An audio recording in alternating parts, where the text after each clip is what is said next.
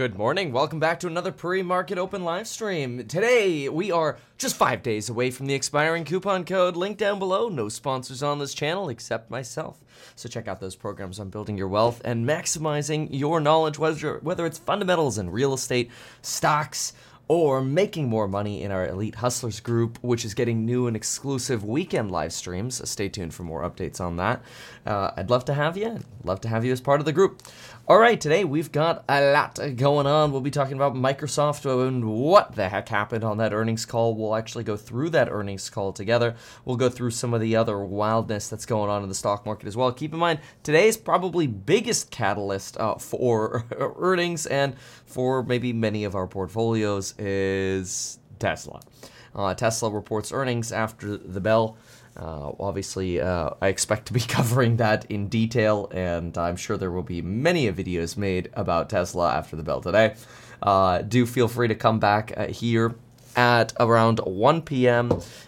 California time for that Tesla live stream, and we'll cover any of the other earnings going on as well. But of course, the focus will be on that slide deck released by Tesla. A lot of expectations for margin. Tesla's earnings expectations have been written down substantially. I do think that a lot of the retail community is expecting a substantially worse report than I personally think we're going to get. I'm potentially a little bit more optimistic about this report, mostly because if you think about it, most of the price cuts for vehicles for Teslas actually occurred, we started with incentives in December, and most of the price cuts, with the exception of China, occurred in here Q1 in January. So I actually don't think the margin impact for Teslas will be that terrible, and hopefully we'll see some more commodity cost reductions for Q1 production, although I'm sure we'll get some guidance and commentary on that, so we'll certainly be paying attention to that. That'll be a big deal. But again, personally, I'm not that negative as I believe the market is pricing in for Tesla. But then again, a lot of work could come down to forecasts, so we'll see. All right, we have 5-year break-evens today. Let's take a look at our good old break-even inflation rate. 5-year break-evens sitting up again a little bit, 2.32. Really waiting for a plummet in that number before I think we'll ever expect to see any kind of Fed U-turn. Seeing pre-market turn a little bit red here. We've got, it's actually quite a bit more red than it was earlier. We've got Dow futures down roughly 0.5%, 0.57, S&P 8.1, NASDAQ 1.31. Amazon's drug subscription service, RX Pass, costs $5 a month with Amazon Prime. And apparently this enables you essentially discounted generic drugs, and it's been deemed sort of a non-profit venture. However, Mark Cuban's Cost Plus drugs is still deemed to be 2 to 3 times cheaper than Amazon's drug delivery service. Walmart, by the way, we were going through the Walmart earnings for yesterday. We'll actually talk a little bit about Walmart and wages in just a moment. But we were going through some of the earnings yesterday, and boy, they took like a $3.6 billion write-down because of opioid-related settlements, and it just makes me think, man, I don't know if you want to be nonprofit in the pharmacy biz if you're potentially subject to massive legal settlements like that as a pharmacy, because that like Walmart is. So obviously that's different from being an actual pharmaceutical manufacturer, whom I've been critical of on the channel, especially yesterday when we talked about what the Wall Street Journal had to say, and it was pretty dang convincing what the Wall Street Journal had to say. So you have to watch the morning opening live from yesterday to see that. That was on the 24th. Enphase was down quite a bit yesterday after a cut from Piper Sandler on potentially weaker solar demand dipping, as they noticed solar loans started falling. Now, that actually does not surprise me. I am a big believer in the real estate slowdown bringing a slowdown to the solar sector. I really hope to be able to pick up Enphase for substantial discounts within about the next 6 months. So I'm very, very excited to add my position, or add a very large position to this company. But given the recessionary dynamic, I think in the short term, their pricing power will be somewhat limited. Okay, so let's see. Boeing just went ahead and reported results. We've got Adjusted free cash flow of $3.13 billion, that beats the $2.89 expected. Backlog of $404 billion. Wow, that's quite a backlog. Revenue coming in at 19.98, basically meeting expectations of 20 bill. Good Lord, $20 billion of revenue in a quarter. That's pretty impressive. With about that $3 billion, $3.13 billion in adjusted free cash flow. 737 program stabilizing production rate at 31 planes per month. It's impressive. Remember, they just shut down the 747 production line about a month and a half ago. Plans to ramp the 787 production up to 10 per month in fiscal 2025 and 2026. Delivered 152 commercial airplanes, recorded 376 net orders in Q4. Net orders would be removing cancellations. I mean, that's actually an impressive statistic. Boeing is actually falling slightly, down about 1.3% in the pre-market, but delivering or taking 376 net orders in Q4 really shows you that there's still a lot of demand for planes. This is something that I noticed. We were talking about this a little bit yesterday regarding the airplane manufacturer Embraer. Noticing that the plane that I bought that was manufactured by Embraer still has a 2-year waiting period, and there's not a single one of my planes with an American registration available for sale right now, which is remarkable because it's one of the most popular and desired business planes that exist right now. So it's quite surprising, but I'm not sure. I'm not exactly sure how to evaluate that. Whether that's an inflationary impulse for markets, or it's a pricing power sign for the airplane manufacturers. I personally think that's pricing power for the manufacturers. I think the airlines get screwed by that because you don't get your planes when you need them. And as you enter potentially a recessionary environment, you end up suffering from not only a higher debt load, but potentially more competitive costs. Whereas for airplane manufacturers, I think they have plenty of latitude to still raise prices. As much as that could contribute to inflation, I'm not convinced that airplane manufacturing is a heavy enough weight to. It certainly wouldn't be in a CPI basket, right? This might be in like PPI, but actually, I don't even know where that is measured. It has to be just considered as part of freight or transportation or something. But I cannot imagine that the cost of planes sits anywhere near the consumer price index. But it's actually an interesting question. Maybe somebody can evaluate that and leave a comment. Anywho. So, okay, yeah, Boeing, let's see here. I just want to take a peek at how it's reacting. Obviously, Microsoft actually, going okay, Boeing's down about 4% now. We're getting a sort of a reversal on a lot of the excitement yesterday in cloud. Yesterday, when I covered Microsoft's earnings, one of the big things I talked about was this idea that I'm nervous about cloud. I was initially optimistic by the Microsoft results prior to them providing their forecast, right? Their forecast is what tanked the market. But I was initially concerned about Microsoft, the software sector, thinking that I would prefer to be in the chip sector, mostly because you have higher free cash flows, and in my opinion, you have higher pricing power longer term. Just given the capex requirements in essentially manufacturing and chip design than compared to software. I believe software is substantially more competitive, and I think this is very simply exemplified by Taiwan Semiconductors, which has a 92% grasp on the advanced microchip market. That is massive. This is a massive grasp that they have. Now, of course, the software sector is also getting a lot of negative attention, not just now because of the negativity coming out of the earnings call from Microsoft, which apparently was also suffering technical difficulties, which doesn't help. But also there are substantial downgrades that we're seeing from Wall Street. For example, this is prior, and then I want to cover what happened with Microsoft. Prior to the Microsoft report, we had Wall Street reports suggesting that application software companies likely face revenue downgrades ahead of Q4 earnings calls. Several percentage points of growth expectations may be shaved off going into 2023. Analysts think that average revenue growth rates could come in below 15%, while the current consensus for software is 17 to 18%. Now, I want you to keep that in mind. that the consensus is 17 to 18% software growth, because we're about to go through the Microsoft earnings report. And, we're going to go through the earnings call. And while Microsoft Azure actually beat in expectations for the last quarter, their forecast was not so great. In fact, spoiler alert, their forecast for Azure was flat for the next quarter. And forecasts from Wall Street were that future cloud growth would be somewhere between 17 to 18% in aggregate. You've got consensus estimates here that I'll go ahead and show up on screen now. These are consensus estimates here. And you can see revenue growth consensus estimates, calendar period here. Bill.com expecting to have grown double in 2022, but only growing by about 36 to 30% in 23-24. Now, that's not actually terrible. That's actually still pretty dang good. Intuit expected to only grow about 8% in 2023, followed by 13%.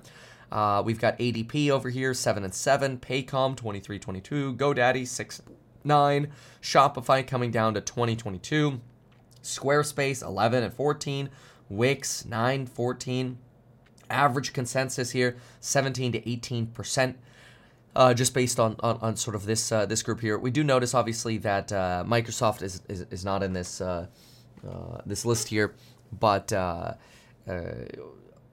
coming in with essentially flat expectations for growth on Azure, not great. And that comes despite expectations that the server industry will actually do well. Downgrades coming due to, obviously, slower commercial seat adoptions or expectations for that, slower consumer growth, limited pricing leverage. That's actually interesting because you're going to see that in the Microsoft earnings call in just a moment. You're going to see limited pricing leverage, which I like to call PP. So you're going to see limited PP. Why are you going to see limited PP? Well, because you're going to see Microsoft executives talk about optimizing growth. And that's not them optimizing growth. It's their customers optimizing. And they think we're actually going to go through about a 1-year period of optimization. Now, they believe that once you optimize and after you optimize, then you will be able to get back to doing more work. However, they think we're going to go through a 1-year period of optimization. Lengthier sales cycles and slower approval timeframes are potentially likely to stall user expansion and limit pricing power, suggests a Bloomberg. The net percentage of business owners expecting the economy to improve is close to all-time lows at negative 51%, and this is likely to weigh on discretionary tech spending. Keep in mind, yesterday we were looking at Mike Wilson's Morgan Stanley report, or Mike Wilson's FUD report, I should say, from Morgan Stanley.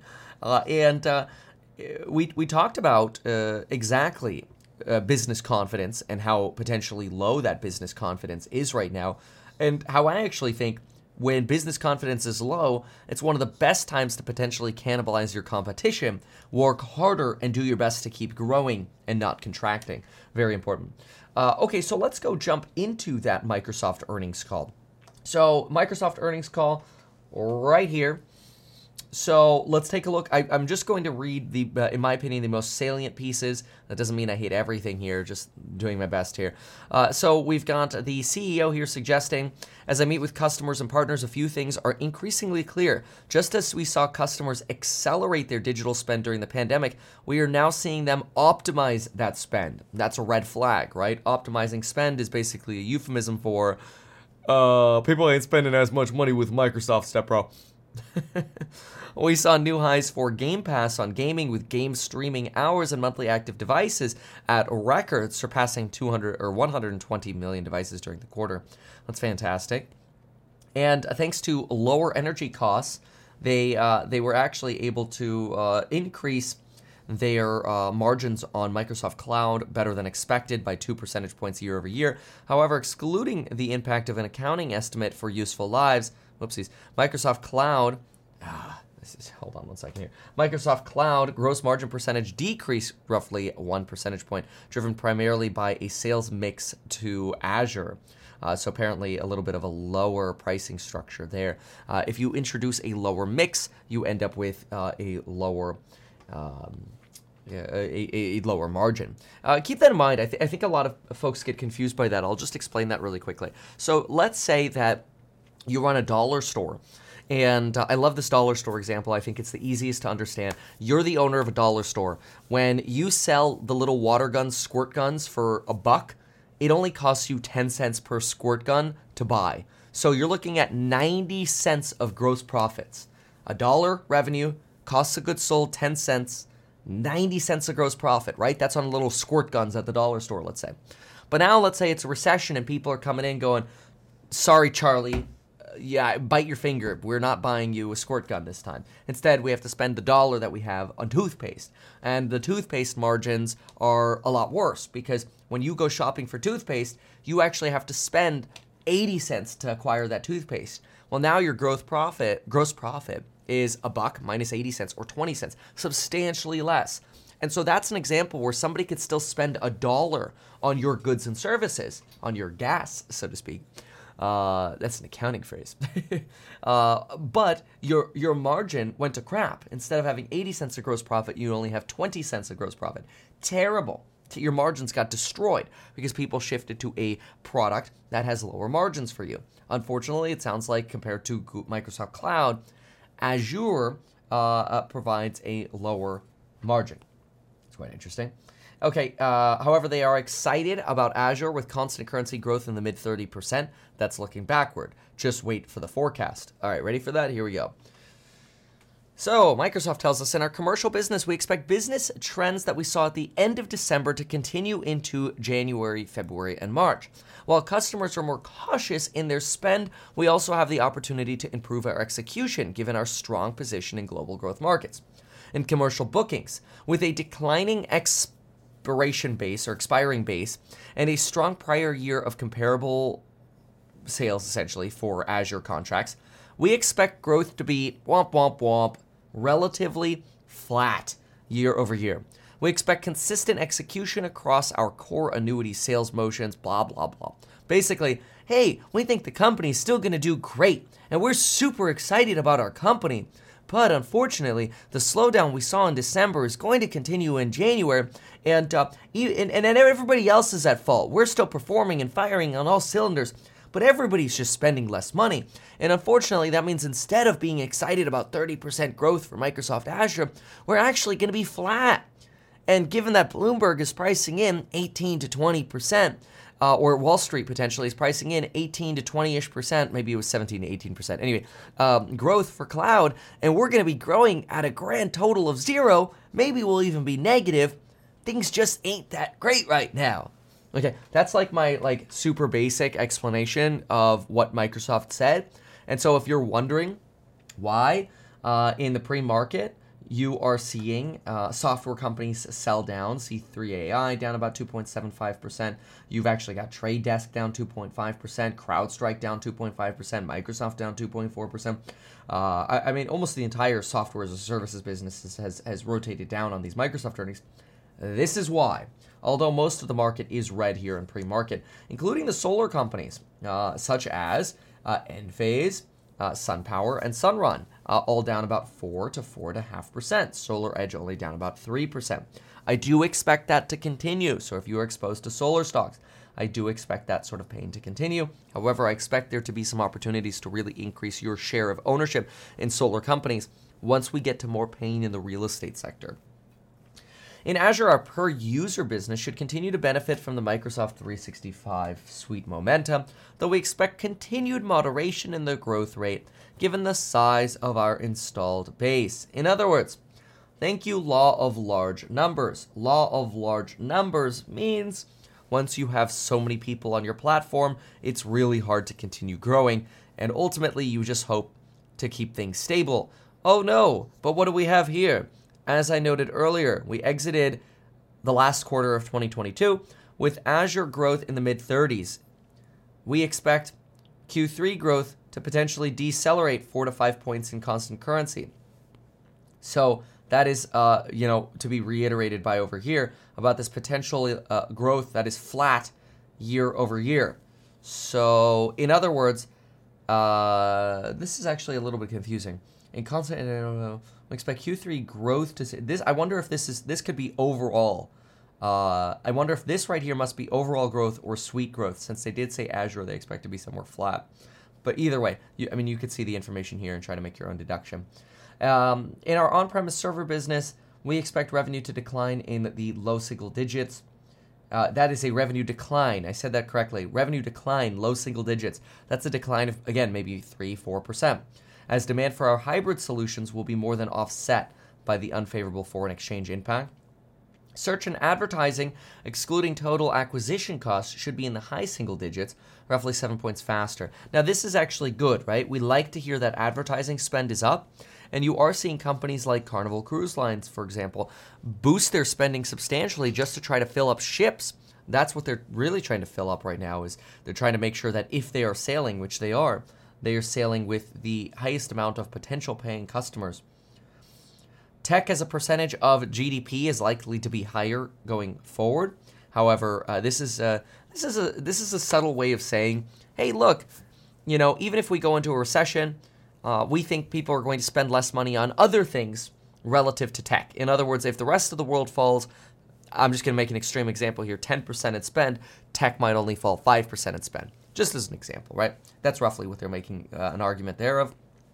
And one of the things we're looking back to are some savings for workloads, and this is the optimization cycle that I was talking about, where at first you optimize, you take about a year to optimize, and then you can start thinking about new projects. This is really the CEO trying to paint this vision that, hey, look, man, in life we optimize, and sometimes you go through about a year of optimizing, and then you're back and making money again. So don't worry, the future is bright for Microsoft.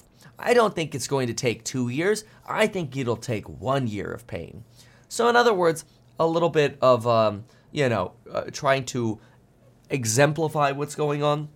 Microsoft is doing so, however, still painting the picture of pain. So if you're wondering why we're having some software issues, this could potentially be why. Now, I want you to also think logically for a moment about software, okay? So let's understand this for a moment. Let me give you an example. Let's say you have a team of interns and you want everyone to make, to edit TikToks, okay? And what you're going to do is you're going to buy everyone an Adobe Cloud subscription so that way they could use Premiere, right? You want everyone on Premiere editing your TikToks, right? Let's just say as an example.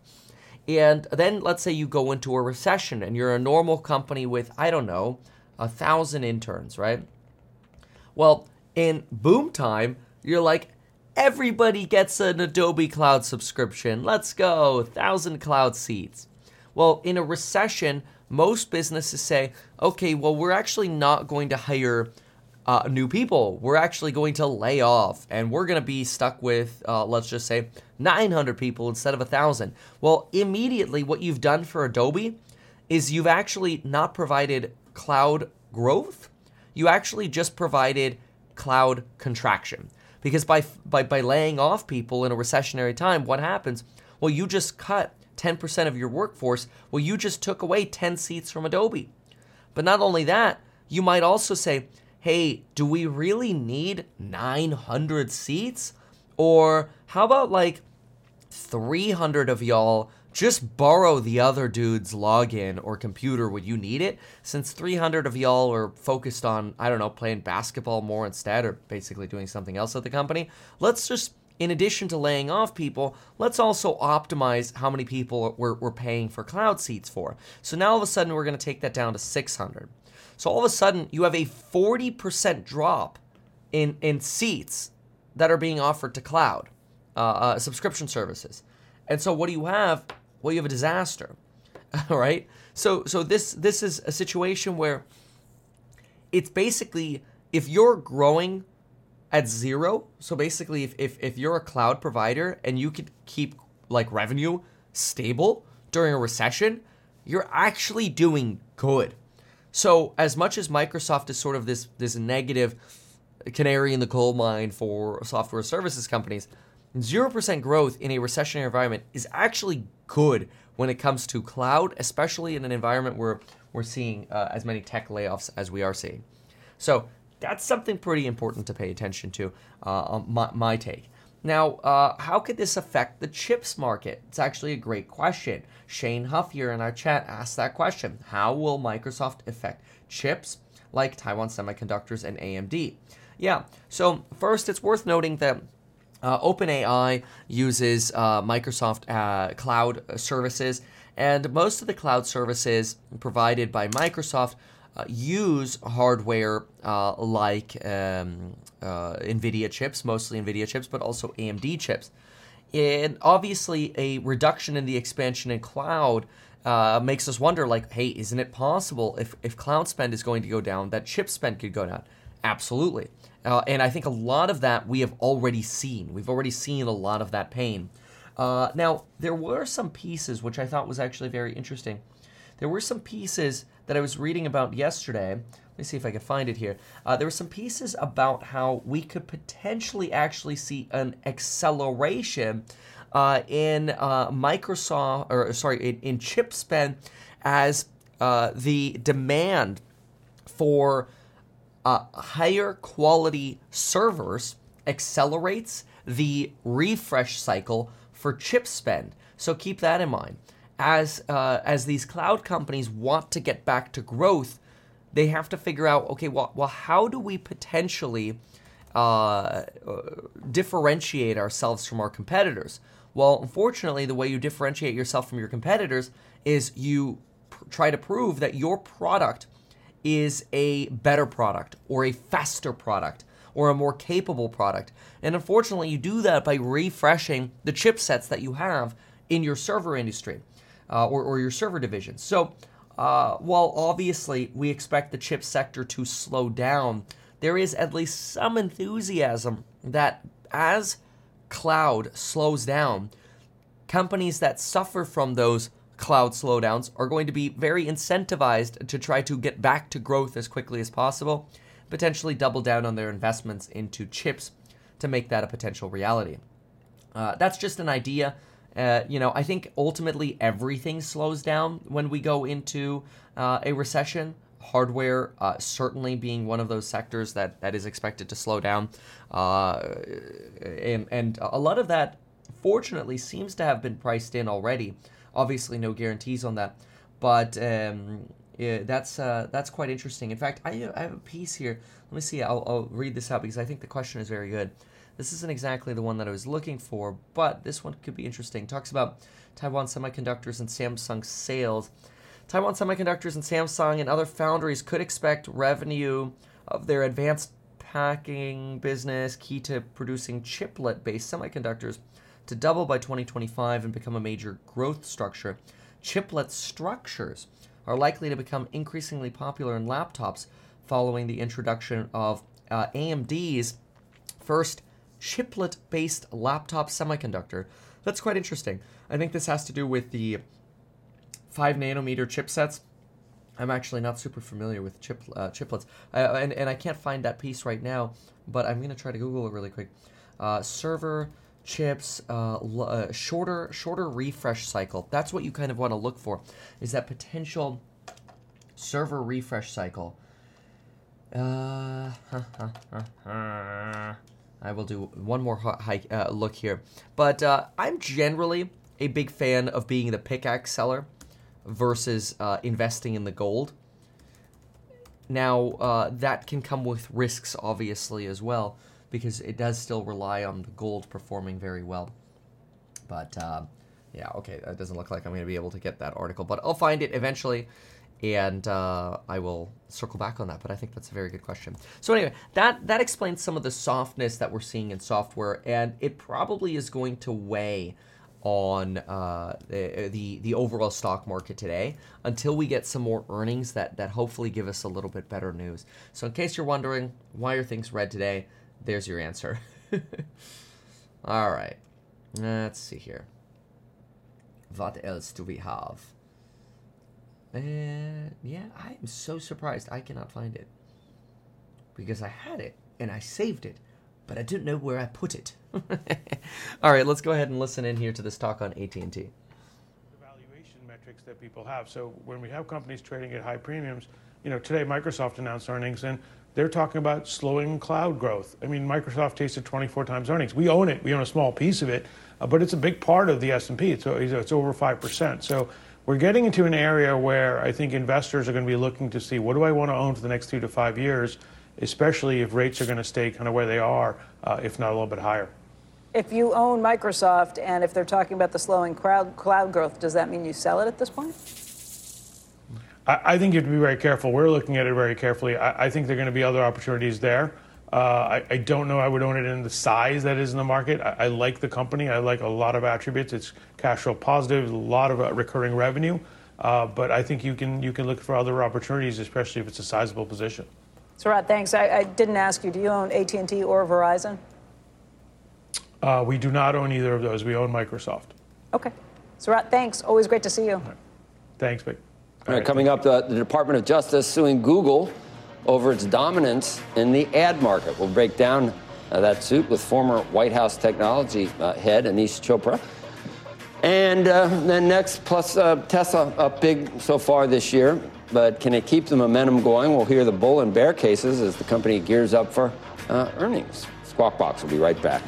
Well, that should be entertaining. We'll definitely chime in for that, and we'll see what we have on the bull and bear thesis for Tesla. All right. So, yeah, on the Google investigation, I can provide some quick insight into that. So, basically, the Department of Justice sued. They say that Google has a monopolistic control over the digital ad market. The accusation is that essentially Google is using anti-competitive, exclusionary, and unlawful means to essentially assert its dominance over advertising and digital tech. The United States says Google is violating the Sherman Antitrust Act, which prohibits activities that restrict interstate commerce and competition in marketplaces. The Department of Justice says Google has, competitive control because it controls numerous aspects of the digital ad market, including websites used by publishers to sell ad space. Google says the Department of Justice is doubling down on a flawed argument that would slow innovation, raise advertising fees, and make it harder for thousands of small businesses and publishers to grow.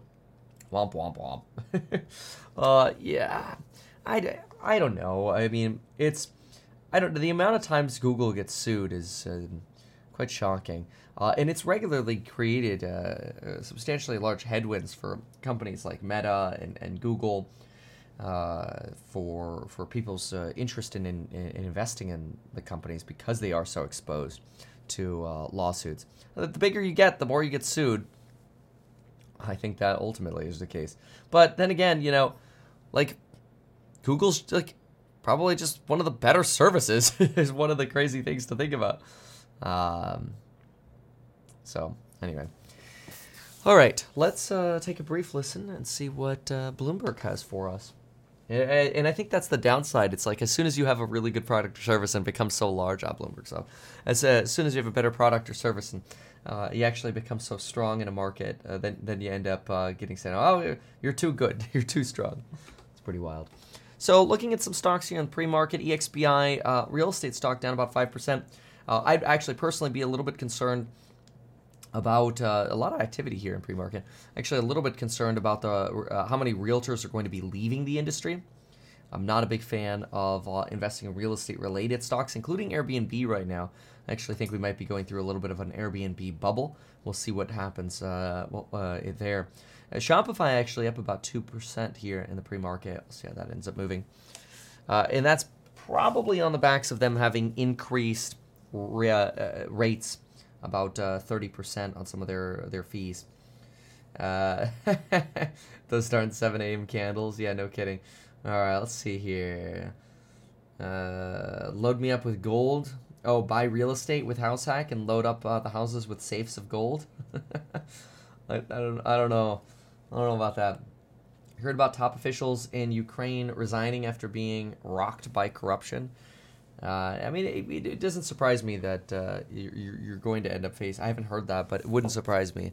I think it's very difficult when you barely have a government together and people are dying all over the place not to expect at least some degree of elevated corruption.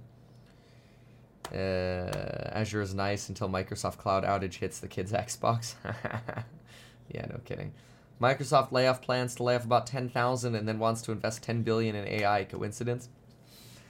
I mean, you know, I know there's a lot of there's actually a lot of social media slamming going on for Microsoft around this idea, and you're not wrong. It's kind of like, oh well, you know, don't you have enough money to pay for the employees?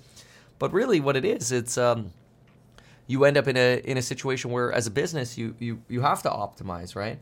And if you have people who aren't performing or just aren't necessary in the business, they shouldn't be there.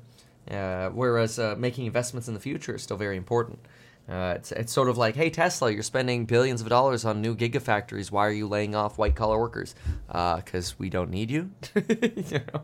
I mean, like, it's harsh, but I mean, that's capitalism. And hey, look, I'm not here to say that, you know, there shouldn't be social safety nets, but ultimately people just have to get a different job. Yeah, look at that. Meet Kevin. Thank you. JPM reduced their price target from 125 to 120 on Tesla. Oh, yeah. Let's go, JPM. If the global recession isn't as bad, or as long as we expect commodities will jump again on stronger than expected recovery and a second wave of inflation. Yeah, that does assume that there will be a second wave of inflation. 1 p.m. PT, 4 p.m. for Tesla time. That's true, Eastern. Yeah, you know, I still, I know that commodities are a little bit harder to solve supply chains on relative to, you know, increasing your manufacturing output potential, but you know, even within the commodity sector and even just the transporting of commodities, I'm pretty optimistic that companies are in a position where they would love excess demand right now, and they would love to fill that demand. And as long as they can fill that demand, you don't need to have inflation. Remember, as demand goes up, as long as supply is willing to meet demand, you don't necessarily have to move up the equilibrium price, right? Which means you don't necessarily have to have inflation. Over the last 40 years, we've had substantial growth in GDP with very little inflation, and that's something to consider, right? So let's draw that out for a moment and give that a little bit of a look. So, all right, let's see here. Okay. They are not doing the Tesla chat just yet on CNBC, so we'll pay attention to that. But anyway, yeah, so if you have, let's see here, demand curve, a supply curve, price, quantity demanded. So, I mean, basic just Econ 101 stuff here. Generally, what we think of is as the quantity demanded goes up, and the supply stays constant. You have to move up the supply chain, and then price will go up, right? You'll end up shifting price up as the quantity demanded moves up, and essentially you get this new curve right here, right? But my belief is that you're not actually going to see something like this. My belief is that as demand quantity moves up. So in other words, we go from quantity demanded, let's say 0, to quantity demanded 1. What you're actually going to find is, I believe you'll find a new line, a new supply-demand curve, where yes, demand moves up, and on the supply curve here, but we end up with a completely new chart, basically, where we end up with new demand, say here. But then we also end up with new supply that comes online, let's say there. So let's move this over a little bit. And what do you end up with? There we go, quantity demanded prime. What do you end up with? Actually, potentially exactly the same price. So I think you actually, basically, as quantity demanded goes up, I believe quantity supplied will go up, which is likely to actually keep prices stable. Now, that's just a thesis, obviously, and I understand that there are limitations to how much of commodities can be supplied. but I believe that the logistics associated with commodities have greatly improved. And I think that where you're probably most likely to see commodity issues is maybe in the lithium carbonate sector, but beyond that, I don't think in terms of like iron, copper, lumber, we're going to see the kind of explosions that we saw in 2021 with massive supply chain dislocations and not even having enough trucks or ships or trains to move things on. I don't think you're going to run into that issue. That's just my thesis. Could be wrong, obviously. So if I look at the 1 year right now, and I go to metals, let's see what we have. So 1 year on metals, we're looking at negative 12% on aluminum, negative 5-ish% on copper, 4 to 5% on copper. Lead's down about 10%. Tin's down about 29%. Zinc's down about 4%. Iron is plus, depending on what kind of iron. You've got one that's up 8%, one that's down 6%. Steel's down about 19 to 20%. Gold's up about 4%. Silver's down about 1.5%. So it seems like you have more of a commodity trend to the downside. You do, though, have an increase in nickel prices, up about 28% year over year, and lithium prices. Lithium prices have gone up substantially. So that's my thesis, at least on, supply and demand. Yes, Charlie, on trades. Oh, that perfectly reminds me. Remember, you have 5 days left to check out the programs on building your wealth, linked down below. That is going to be the last coupon that we have, massive coupon, and then you get a 3-month price guarantee thereafter, so in other words, prices will be going up. So if you want to join and get lifetime access, no better time than now to do so. All right, what's this developing story, CNBC? Filing an antitrust suit against the Silicon Valley giant. Oh, boring. We already covered that. I don't really care about the antitrust suit right now. Okay, we actually have other news to cover. So, let's get to other news. And the other news that I really want to hit is... yes. The Fed. Oh, okay. This is going to be a juicy one. All right, stand by.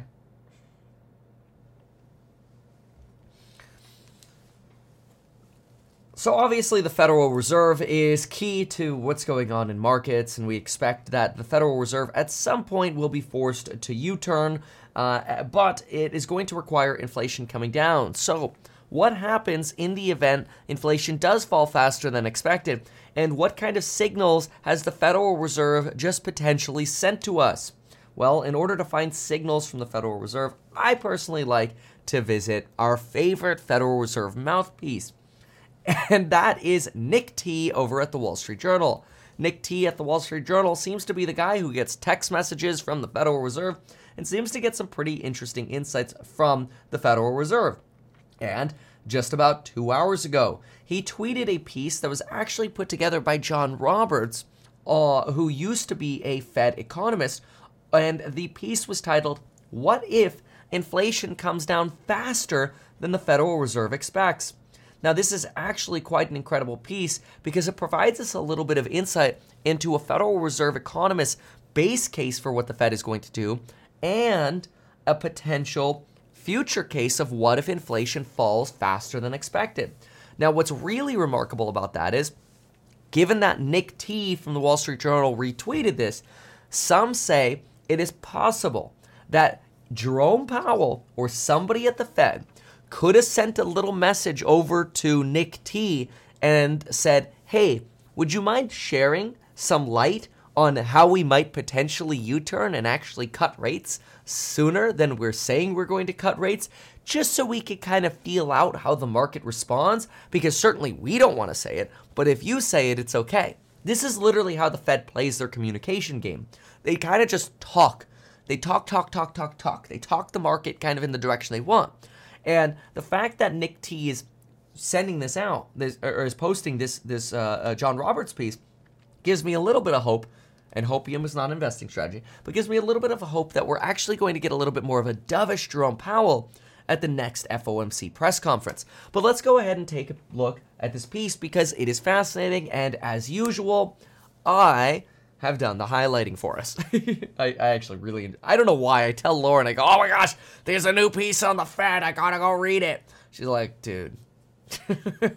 Anyway, so now John Roberts did post this at the end of 2022, but it was just retweeted by Nick T 2 hours ago. So for the sake of our purposes, this is fresh from the signal, in my opinion, that it sends.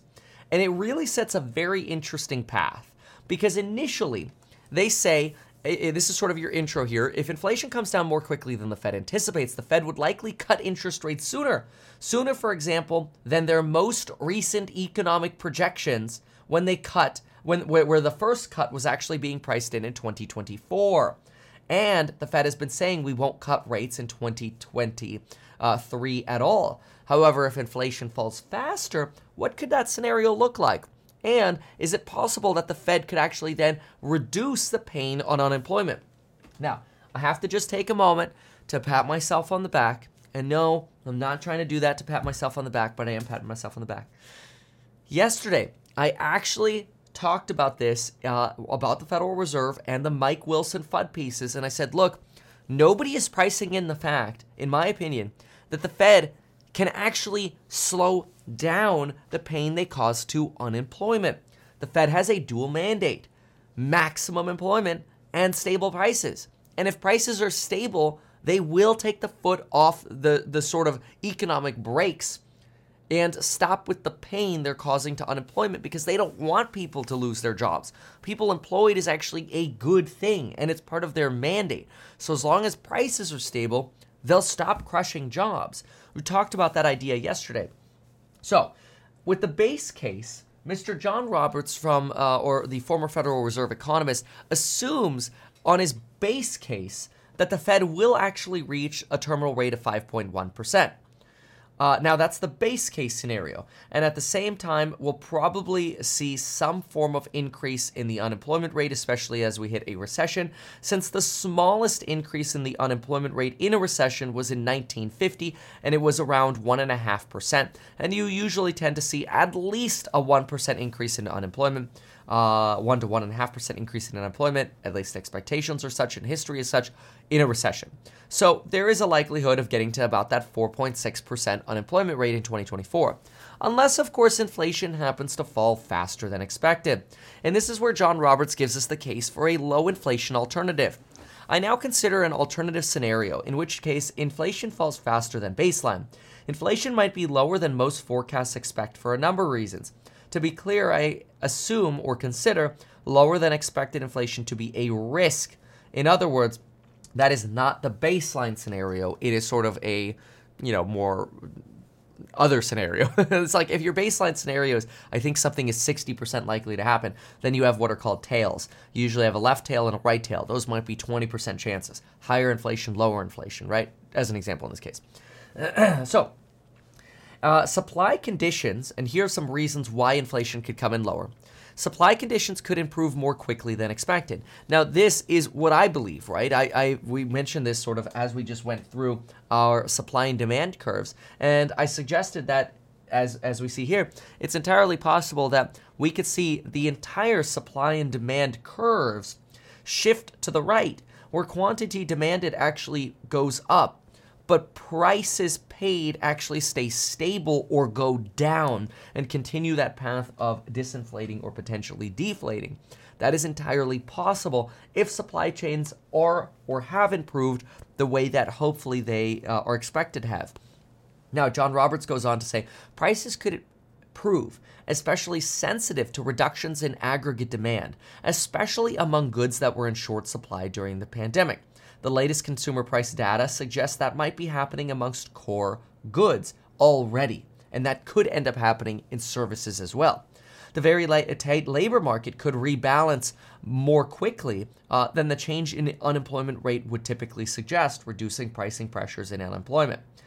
In these scenarios, with lower inflation in both scenarios, with quarterly core inflation in the first quarter of next year falling to, or 2023, already falling to about 3.5% and potentially 2.5% by the second quarter, then the Federal Reserve could become convinced by the second quarter of 2023 about the durability of lower inflation and then begin cutting rates by the second quarter.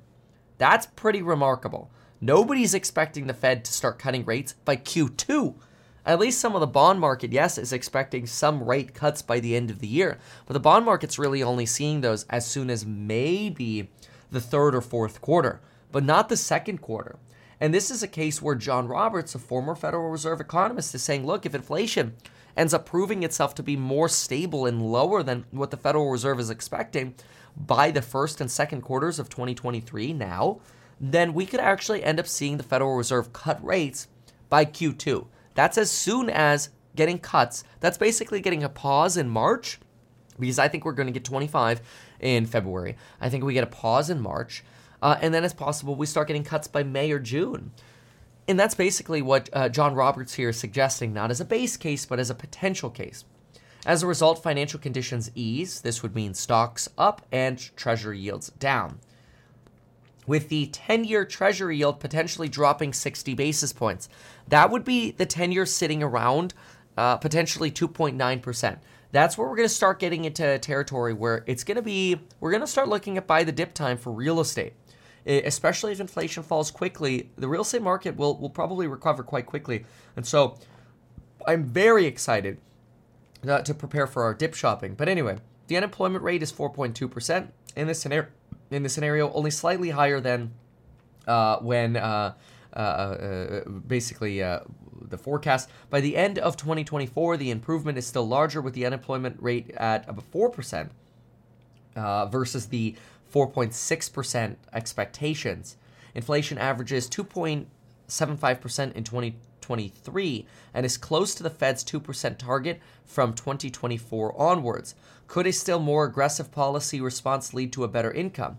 In the simulation shown with green dots dashed above, the Fed cuts rates by 1% by the middle of 2023, after which it rises gradually. After which it rises gradually. The 10-year yield falls to 3%. Such a policy would eliminate any increases in the unemployment rate. Okay, so essentially he's going through these different potential scenarios here, where you could actually see the Fed, look at that, you could actually see the Federal Reserve take two stances in the event inflation comes down more quickly than expected. They could actually end up cutting rates from 4 to 5% down to 1%, and then slowly raise rates again to 2.5%. Or they could cut rates to about 2 to 2.5% and then essentially keep them there. So John Roberts actually goes through two scenarios where if inflation comes down faster than expected, the Fed is actually going to prioritize saving jobs. He's basically saying the Fed's going to flip-flop, and they're going to do everything in their power to save jobs, even if that means aggressively cutting rates and then raising rates again. Now, there's a big concern on Wall Street that, well, the Fed doesn't want to repeat the mistakes of the 70s, cut rates and then have to raise rates again. However, if inflation proves to stay low, then that's not actually a problem. The problem in the 1970s was that the Fed started cutting rates before they were convinced that inflation was actually down or would stay down. And inflation break-evens hadn't actually come down at all. Expectations were that 5-year, they had come down somewhat, but not to low levels. Inflation break-evens were substantially high in the 70s, mostly because it was the first time we were fighting inflation on a currency backed by nothing other than air and trust. That's because we left the gold standard in the early 70s. So you do have a lot of elements that are different about this cycle, but then again, suggesting this time is different is generally dangerous. Now, keep in mind, this is not a base case, right? This is just what if inflation comes down faster? But the fact that the Fed's mouthpiece, Nick T over the Wall Street Journal, is retweeting research about how the Fed could potentially dramatically cut rates in the event inflation falls quickly by the second quarter of 2023 is actually, in my opinion, quite remarkable, because it shows that the Fed is starting to think about, what do we do if inflation plummets? They're starting to think about that, and that I think is quite interesting. Now, of course, that does leave us to where markets and the Fed still disagree, and it has to do with wages and the wage inflation problem. Now, we actually did just have Walmart increase wages. Now, I want to give you a little bit of insight into Walmart, okay, because initially this makes us concerned. Walmart just announced that they're raising wages from $12 to $14. Some folks suggest that this is possibly going to indicate to the Fed that workers still have pricing power, wage pricing power, and that ultimately this could lead to some form of wage price spiral. I disagree. Here's why I disagree. First of all, Walmart raised wages to $12 in 2021. However, Target raised wages to a minimum of $15 in March of 2021. It was March of 2022. That came briefly after Walmart raised wages to $12. It took Walmart almost an entire year to go from $12 to $14. Still not as high as Target. Took them almost an entire year to try to compete with Target. And this is possibly because Walmart actually lost money in the third quarter, and their free cash flow is trash. Don't get me wrong. In the second quarter of 2022, Walmart had $2.1 billion of net income. However, they spent $4.7 billion on inventory.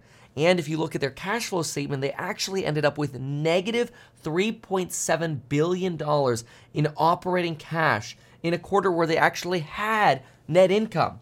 Well, unfortunately then, if you go to Q3, because of their opioid lawsuit settlement, where they had to write off $3.6 billion or spend money on this opioid settlement, they actually ended up with a loss in Q3.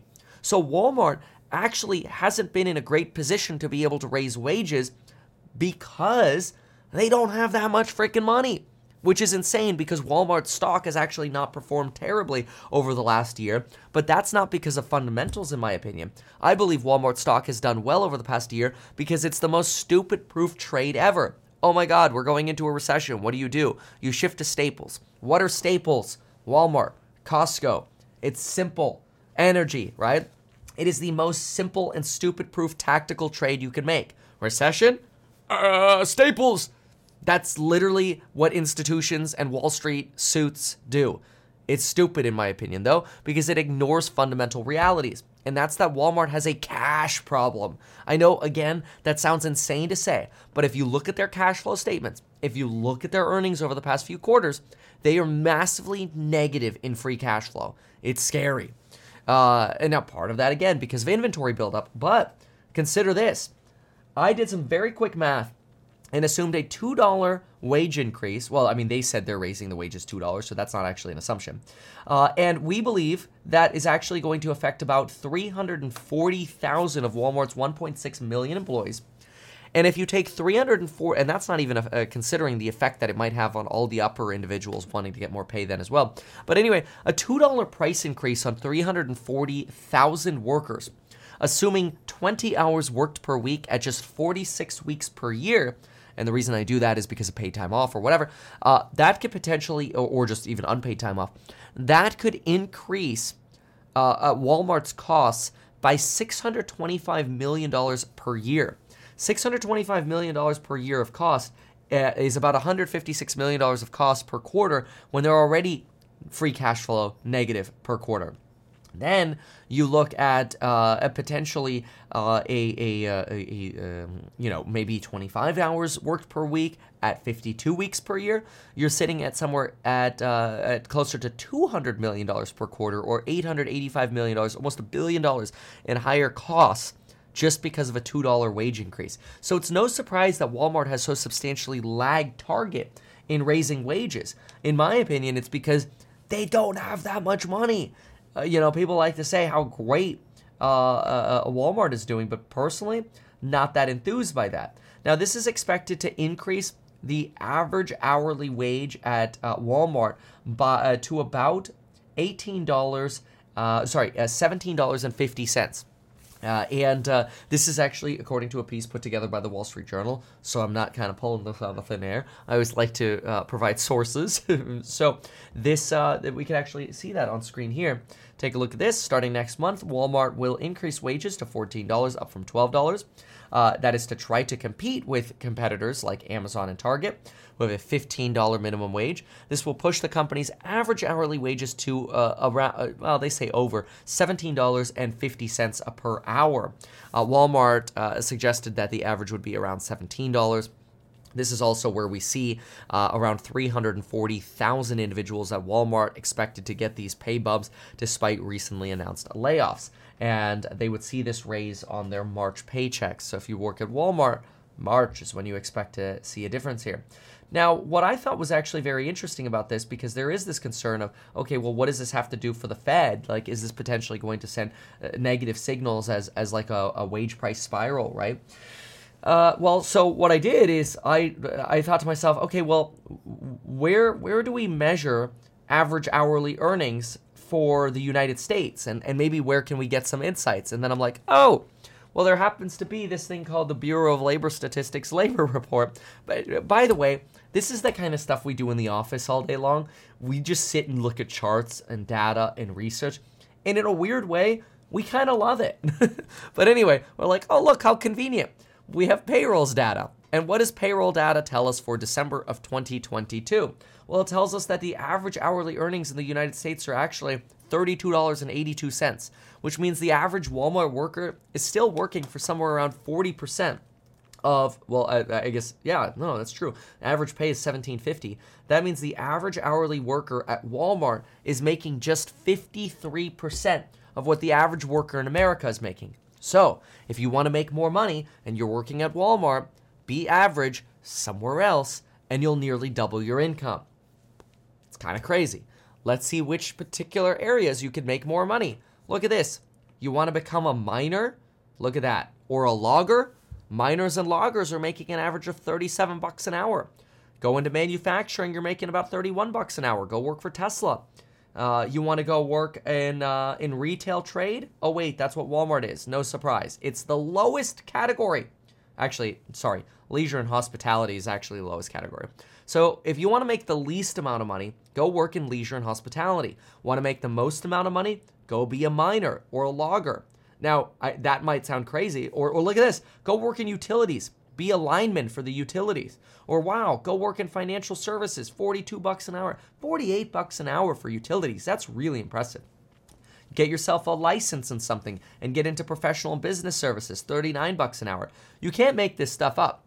If you work in retail or in leisure and hospitality, you're probably making substantially less money than the average worker in America. So if you want more money, be average in a different industry. Something fascinating to think about. But anyway, this is sort of my response to this idea that this Walmart price increase is really going to be indicative of some kind of wage price spiral. I don't think so. However, we do have this Barron's piece that I want to go through as well. And this talks about, the Fed and markets sort of diverging here a little bit. Consumer demand falling, evidenced by slower retail sales. Wholesale prices are cooling, suggesting further inflation relief on the horizon. However, because of, despite these signs of economic slowing, the Fed is still pledging interest rates hikes. We've got a lot of communication that we're expecting this 25 BP hike, and then the Fed wants to get over 5%. They've said that probably 300 times in the past week alone. Okay, I'm obviously exaggerating, but they're pretty clear, at least at this point, they want to get over 5%. That's because they have to lie to us. Okay, I'm not trying to be tinfoil hat here, but the Fed cannot come out too early and say, well, things are looking great with inflation. The second that happens, I guarantee you S&P 500 is up 10%. Any kind of tech stocks up 20 to 30%. The market move would be so violent to the upside, you probably get circuit breakers going off to the upside. It'd be insane. That's why they have to do that slowly. That's also why the stock market is coming off bottoms. But anyway, okay, let's see here. Wall Street and Fed, path forward. Okay, what do we have over here? Fed officials laser focused on ensuring that the core services sector inflation slows. And we're starting to see that certainly in housing, but we've got to make sure those come down. The Fed's concern is that even as good prices deflate, housing costs slow, inflation will hit a floor well above its 2% target. That's the concern, due to persistent strength in what's known as these super core services. These would be things like medical services, transportation services. These are things that we want to pay attention to, certainly wages, right? leisure, hospitality services. Those are some of your more super core services. Generally, you take out housing, and I believe you take out auto insurance and repairs for Supercore, but I have to double check the auto one. Certainly housing comes out because it represents like 30-something% of CPI. But anyway, recent progress on average hourly earnings was a good sign that the economy was cooling in terms of the inflation fight. Obviously, bad sign for the overall economy. Fed still isn't convinced. The longer market discounts the importance that the Fed places on wages. So really, you've got a Barron's piece here saying, look, the Fed wants to prevent the unwarranted easing of financial conditions, which would complicate the path forward. This is what I was talking about with the Fed having to keep that hard face on. So a little bit of a piece here from Barron's on this from the Federal Reserve. I personally think the Walmart information is quite fascinating. And it's worth noting that really here, blue collar is what's actually holding ground. I was thinking about this actually a lot for House Hack, and I think maybe over the next couple of years, blue collar areas for investments for House Hack could actually be quite interesting because there will be a lot more reshuffling in white collar and less reshuffling in blue collar where wages are going up and people are making more money at their jobs, which is great. But white collar, layoffs create risk for real estate. So this is something that I'm fascinated about paying attention to. So I don't know. I find that interesting. Hopefully you find that interesting. If you found that interesting, make sure to subscribe, hit that bell, get yourself a 30% off coupon code. Don't spill your coffee like I almost did. And yeah. All right. Let's see what Bloomberg has for us. Right now, I mean, what are you looking at? Starbucks coffee sales? What are the tea leaves that are leading in the leading indicator? Holy smokes, look at this. Armando Aguilar says, I'm in the utility business. Lowest paid guy is $36. Oh, see, this is what I'm talking about. Like, there are so many ways for you to increase your income. I'll tell you, the amount of people that come to me and they say, Kevin, I want passive income. I want to invest. I want passive income. That are not interested in actually increasing their top line blows my mind. I hate to say it, but it's probably most people who get started watching people on the internet that's like, here's how to make $100 a day, or here's how to make, $1,000 a month of passive income or whatever. Let me just grab those people by the shoulders and shake them and go, if you want to retire early, work harder now. Increase your freaking income. It's so much easier to invest when your income is higher. You could qualify for more real estate. You can buy more wedge deals. You can invest more money in stocks. It would be ludicrous not to try to increase your income if you're trying to retire earlier. It would be ludicrous. I'm a county electrician getting $50 bucks. Wow, for the county? Wow, that's actually really impressive. Wow, that's awesome, man. That's incredible. Tarjay, I don't think I said enough, but I appreciate how early Kevin. Oh, thanks, man. Appreciate that, Charlie. That's a nice compliment of you to say about the waking up early and the prep for the videos. Thank you for that. If you scroll back, you'll see my talk about Microsoft. I did talk about Microsoft and their guidance.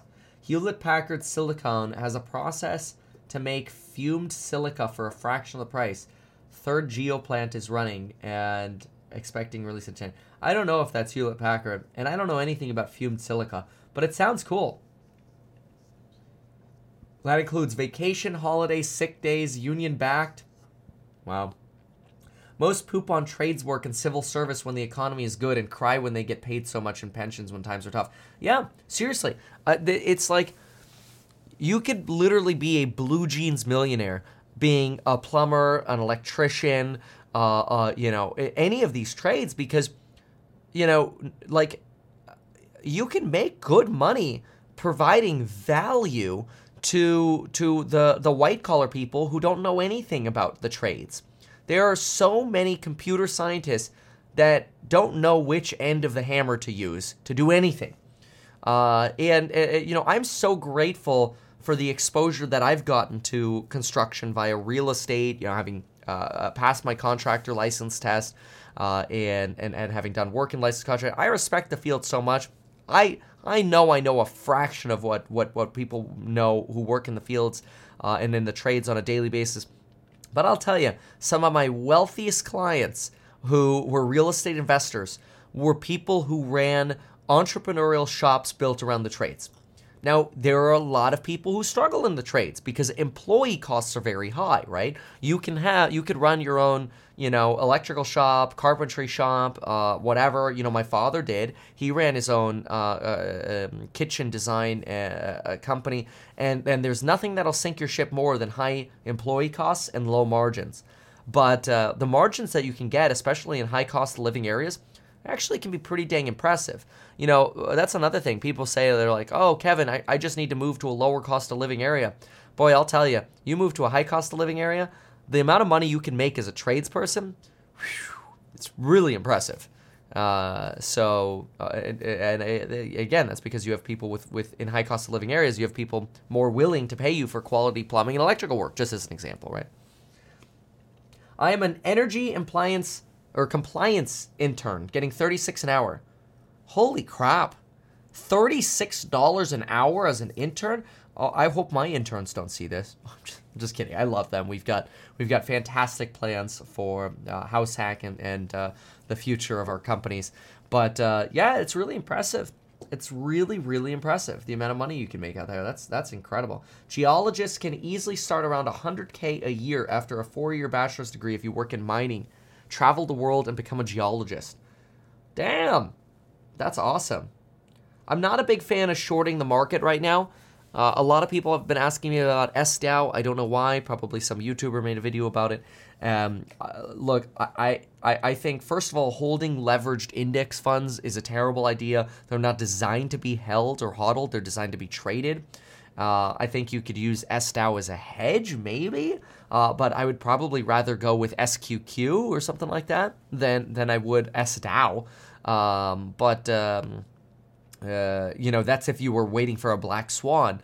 Now, if you were suspecting that maybe Dow or S&P margins are elevated and you wanted to hedge against that and you were actually long tech but short, say, S&P margins, okay, maybe you could short that. Maybe. That would be the play you're doing. You're basically making a play that you think tech's already had its pain, although Apple's a big part of the Dow, but that's why maybe SPY, and that SPY margins are too high. That's why you would want to short like that. Prior military, worked at a small business, $90K a year, positioned myself in 5 years to purchase with zero down seller financing, scaled to $10 million a year software service biz. Now I focus on passive income. Hell yeah. See, that's awesome. That's what I'm talking about. That is awesome. You have to be willing to put in that hard work up front. I love that. Unlike these Facebook scammers like this person here, Kaizy Fred. Okay, Facebook comments are full of spam and scams. Hi, Kaizy Fred with your fake profile picture. You did not send me 0.6 Bitcoin and you did not get 1.8 Bitcoin back. You are an idiot, scam bot loser, and you should provide some real value to the world instead of being a scumbag. Anyway.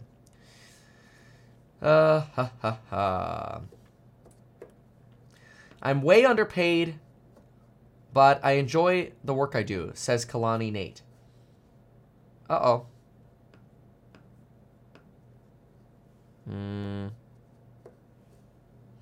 This is not good. What happened? I'm back. I don't know what happened. Anyway, well, I guess you have to ask yourself what you enjoy. If you could enjoy, making more money with like a side hustle or another job, because I don't know about you, but I also enjoy making money. Let's listen in. Push down to the consumer, and that's also leaning against what the Fed is trying to do. Dana, thank you so much. Just a terrific brief. Generous of your time here. Dana Peterson with us with the conference board. I haven't looked at the eggs because you and I are fancy people. Oh, my God. And I'm we not go fancy. in, and there's And changing, if they're going to talk about eggs on Bloomberg, I'm changing. EVs in the U.S. by a wide margin, the Model 3 and the Model Y. And, we view the stock's valuation as highly compelling at these levels. Yes. Remember, Tesla fell by 65% last year. It was a broad-based EV sell-off, so its decline wasn't as bad as some of its peers, such as Lucid and Rivian, both of which fell by 82%. But we feel that so much of the headwinds are priced in at these levels that it's really a compelling buy. And investors will be glad that they bought this stock at these levels, looking down the road, 1, 3, 5 years from now. There are some headwinds, though. You acknowledge, Garrett. What are the? Can you summarize the top 3 headwinds? I mean, is it good for market share that you see prices discounted? Is it are supply constraints? Are those still affecting deliveries so that they're not going to be what had been promised? And what about Mr. Musk's other interests, if you will? Oh my God. No, I think you just reeled off the major concerns there. It's really demand has been a major worry of investors. Production, Tesla's quarterly production has exceeded its sales for the last 3 quarters, so they've built some inventory. But what they've done to respond is cut prices, which they just announced a week or 2 ago, and also the company's lower-priced Model 3 and Model Y vehicles are now eligible for a $7,500 federal EV tax credit. So we think those 2 things are really helping stimulate their sales.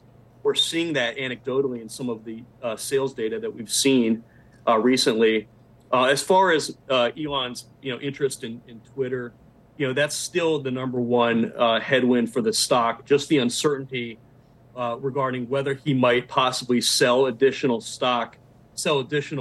Tesla shares at some point down the road in order to continue to fund Twitter's operations. I guess those headwinds are front and center for you, Craig? The most important thing right now is competition, right? You can't control the demand environment, and we know competition's becoming more intense. Tesla's had to put in price cuts to defend market share. They were overly aggressive in building out capacity.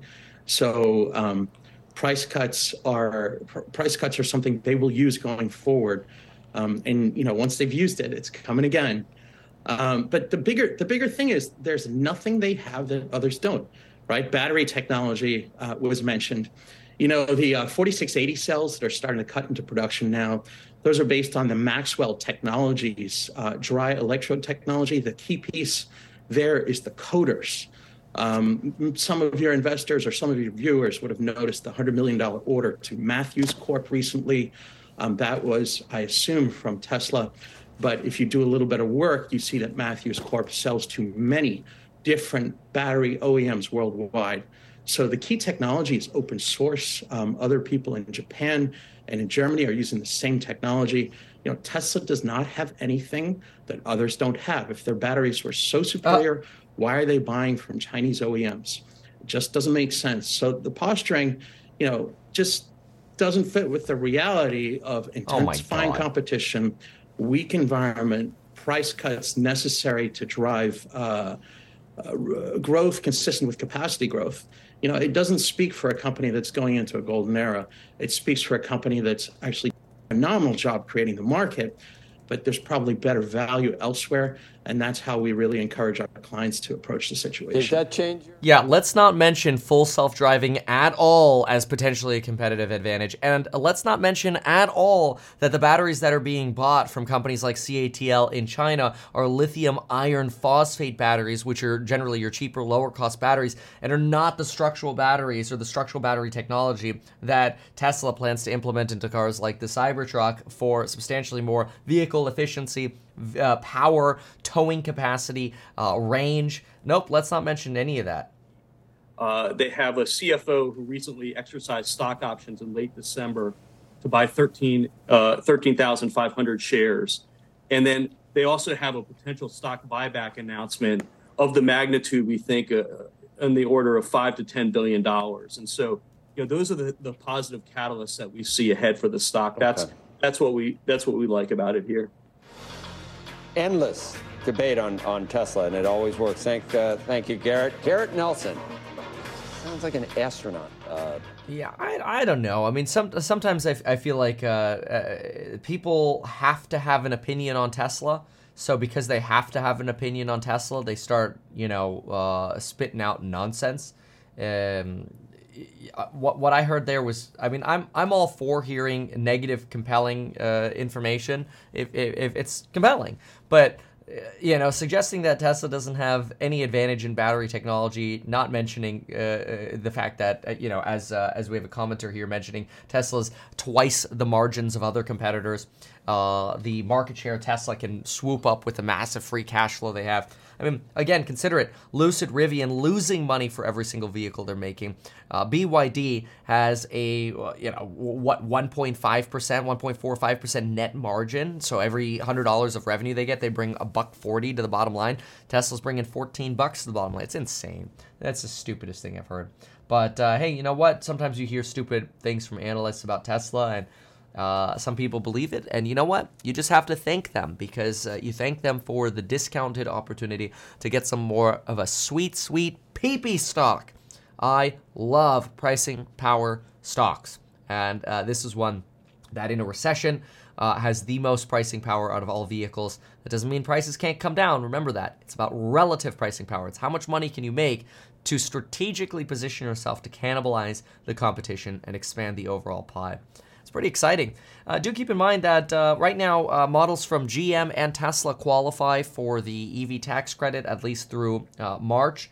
In March, we'll get some more curiosity in terms of how many cars will actually qualify.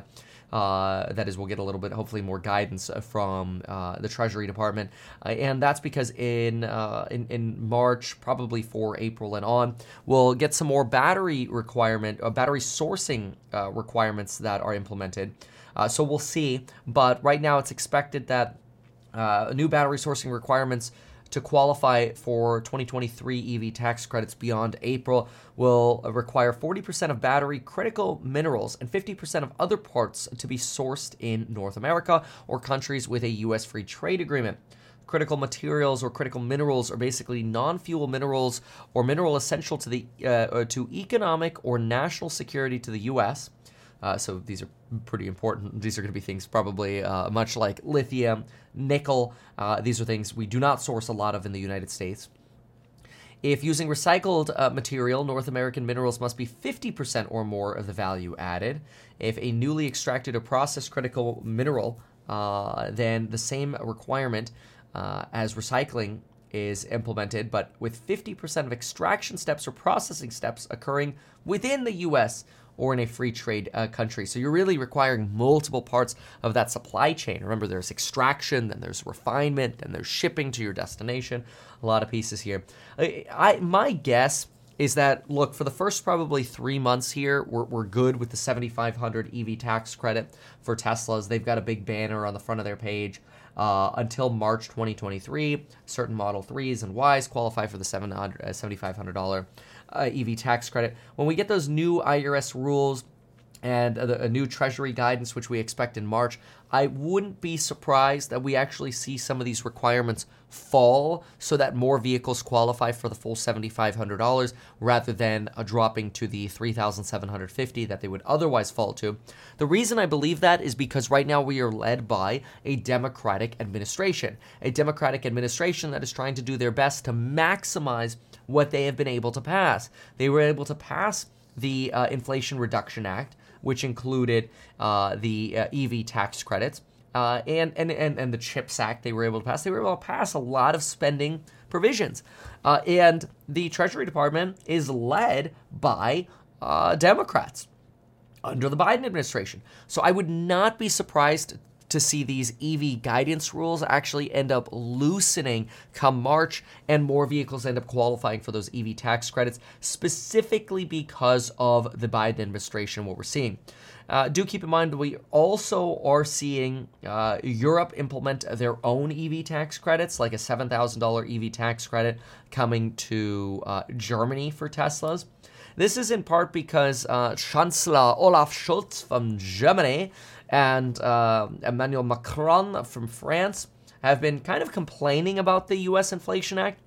They believe that the $500 billion in spending and tax breaks are not fair to Europe and that they don't comply with international rules because they unfairly entice companies to shift their investments to the United States versus Europe.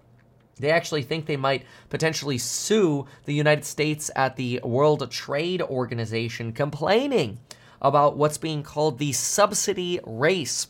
Basically, the government spending spiral to compete for electric vehicle and green businesses. The U.S. obviously wants to recapture its manufacturing base of American-made vehicles. This comes as Ford is cutting 3,200 jobs in Europe. Another slap in the face to Europe. So you're getting more tax credits in America, and now Ford saying they're cutting jobs in Europe. Yikes! So you've got some political nonsense going back and forth. Personally, I actually believe the best beneficiaries of this political infighting are actually EVs, electric vehicle manufacturers, because ultimately what will end up happening is not less spending for EVs, because that's not a Democratic priority, and Democrats are certainly with green priorities are obviously in the driver's seat right now in America. And green priorities are more commonly accepted in Europe. So I really believe the EVs are going to be the beneficiaries here. And do keep in mind, earlier in this video here, we talked about how much money folks are able to make as unioned employees, and that's great when you're an employee. But one of the reasons Tesla actually potentially has superior margins is because not only are they highly automated, they actually bought a German robotics manufacturer and have been using that company substantially for building their own proprietary robotics. Which is another moat, by the way. It's another moat around the competitor being able to have the margins that Tesla does. Tesla literally bought the machine manufacturer that makes the robots that make the cars. But you also have a substantially you have a completely non-unionized workforce in manufacturing. You don't have the massive pension liabilities and overhangs that you do at legacy autos like Ford and GM. Operating margins at Tesla are actually pretty similar to the margins that you see at some of the luxury automakers like Ferrari and Lamborghini. And so obviously we also expect EV sales to rise over 3.5x globally over the next 5 years, expecting to get to 17 million units produced by 2026. Obviously, Tesla will get all of those. Model 3 and Ys are pretty reliable on the EV market. Obviously, I'm kidding. They're not going to get all of that. We do know that Elon Musk's goal is to eventually manufacture as many as 20 million vehicles. And with the new announcement of the Giga expansion yesterday, there is an expectation that Tesla's going to get a big old market share, especially for the electric semis market, which really nobody else is playing in right now, which is pretty remarkable. Tesla earnings obviously coming up today. I'm relatively bullish about that, mostly because I think a lot of those price cuts we know, especially in the United States, really didn't start happening via tax credits in the last week of December for $7,500, in the month of December for $3,750, and then of course the actual price cuts not until January. So I think most of that margin impact won't be seen for Tesla, and so I think margin could actually nicely surprise, especially as we're coming out of 2 quarters of potential Shanghai pain. Although we'll see what kind of blame Tesla puts on, pressures from China, which hopefully reverse going into 2023. So we'll see when it comes to those earnings. Though the Tesla Semi announcement, the Giga Nevada expansion announcement, pretty exciting. $3.6 billion investment, 3,000 additional staff, 4 million square feet of new manufacturing, a 100 gigawatt 4680 cell. That's enough batteries for 2 million light duty vehicles annually. Thanks, Sawyer, for that. New high volume semi factory. I mean, that's pretty exciting. They've got a nice render of the factory as well that's been circulating on Twitter. I'll show this. This is just a render, so it's not actually anything too spectacular, but essentially you see another gigafactory here with Tesla designed on the roof thanks to their solar panels, and then you can actually see a whole line of Tesla semis, which is interesting because I like how the rendering shows that the Tesla semis would have basically cargo already attached to them. I don't think that semi-trucks coming off the line are going to have cargo containers already attached to them, but they definitely look better for the rendering than if they didn't, because this is what they look like without cargo attached. And then I kind of like that one semi-truck right there kind of like magically coming through the wall. But then again, it's just a rendering. You're not supposed to look that close at renderings. Anyway, look. It's sort of a Tesla earnings preview. Let's look at their last, and I'll give you kind of a little bit of guidance, in my opinion, in terms of what to look for and what Wall Street is looking for.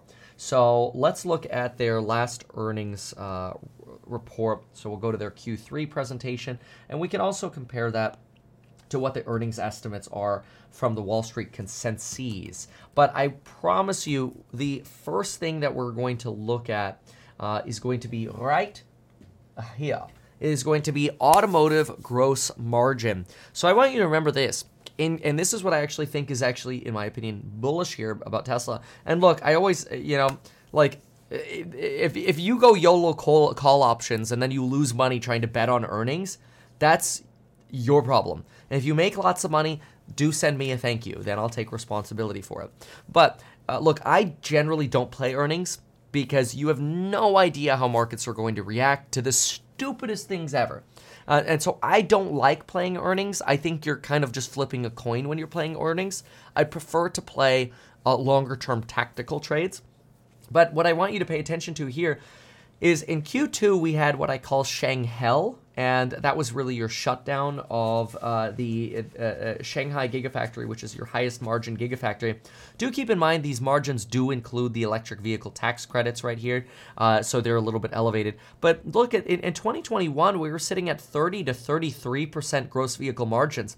Shanghai, we were at 27.9%. We were at 27.9%. We missed the estimate of 28.4% on margins for 2020 or for Q3 here.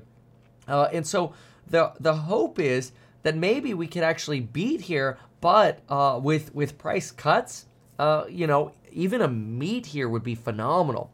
So let me see if I can get any kind of consensus forward here for the quarter, which I think will be quite interesting. Let's see here, consensus on quarters. So, but that margin's going to be important, especially since we are expecting, oh yeah, here we go. Okay, no, Q3, okay, there it is. No, that's Q, why is there no Q4 estimate? That's quite odd. I actually have a Q1 estimate of 25.25 provided right now, but I'm not seeing an estimate for Q4. However, if the margin is 25.5 for Q1, that's actually, the margin should be in excess of 26% expected for Q4. So I'll work on getting a little bit more of an estimate there for automotive gross margin. But as far as the actual earnings, you'll want to write these down so you can have a little bit of a prep for when that earnings report comes out. The guidance is $1.12 for adjusted EPS, GAAP EPS $1.04, revenue, which should be relatively accurate because it's a headline number and we already have guidance on how many vehicles were delivered, but then it comes down to energy in that. I do think we're going to start seeing a slowdown in battery deliveries and energy deployments probably by Q1, but we'll see if we'll get any negative insight there. Maybe we'll get some Megapack deployments to offset that. Revenue of 20.7 billion expected on top line rev. Net income expected to be 3.98. So if we can get a nice 4 on that net income, I think that would be pretty exciting. Fascinating here to see. And excited to see what we end up getting with margin. But I think margin's probably going to be your biggest concern. And again, I don't actually think it's going to be as bad as folks expect because, again, most of the price cuts were in basically Q1 over here. So we'll see. But that margin's going to be a big deal. I believe the consensus is about 26.4% right now, excluding credits is what I'm able to research here. So 26.4% excluding credits. Let's go ahead and jump for a moment to one of the last pages here, which is where we can get automotive gross margin excluding credits. Let's see here. Which page was it on? Should be on one of these back pages here. Automotive margin, we'll find it. This is the statement of cash flows. This is our balance sheet. One thing we're going to look for on the statement of cash flows, obviously, is the level of free cash flow that we had. Look at this, folks. Cash provided by operating activities, $5.1 billion. You had $3.3 billion of free cash flow at Tesla. Really, really incredible. Extremely low debt. You know, I mean, I don't even really consider leases debt, but other long-term liabilities sitting at $4.3 billion. That's right here. Okay, well, decided to page away. But anyway, $4.3 billion, relatively low over here for Tesla. So we'll see if there was any kind of pay down for that sort of other long-term debt. What do we have? Let's see here. We've got... we'll go ahead and look at energy generation. We'll see that was a nice boost in the last quarter, coming in at about 1.1 bill. We'll see what kind of movement we have there. Again, I am expecting longer term weakness in that segment. And then automotive gross margin we know was 27.9, but that includes credits. I think I'm just going to go ahead and calculate it myself really quick what it was without credits last time, because that's easy to do. So let's just go ahead and take automotive gross profit of 5212. Let's go ahead and subtract 286 from that. That brings us down to 4926. We're going to divide that into revenues. So divided by 18,692, that brings us to about 26.35% without vehicle credits. So again, 26.35% without vehicle credits was the last one. And the Wall Street consensus right now is looking for about 26.5 without vehicle credits going into the fourth quarter. Personally, I'm optimistic on that. Again, I wouldn't YOLO bet on it, but I'm optimistic. That's clearly something we're going to be looking at. Another thing, of course, I love looking at is how much are they taking to the bottom line, right? And in this last quarter, we took 3.292 billion to the bottom line, 3.2 basically 3.3 to the bottom line.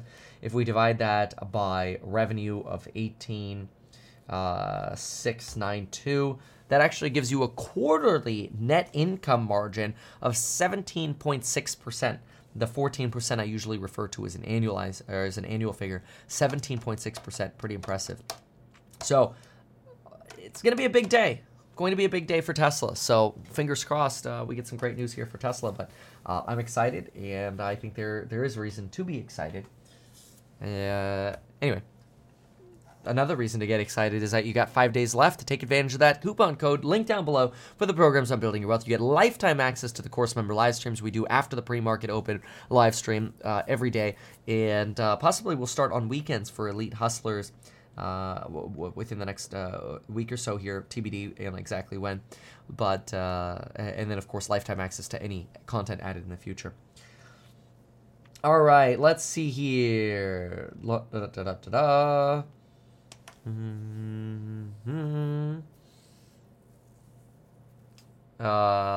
see here. Don't kid yourself, they will miss by a little.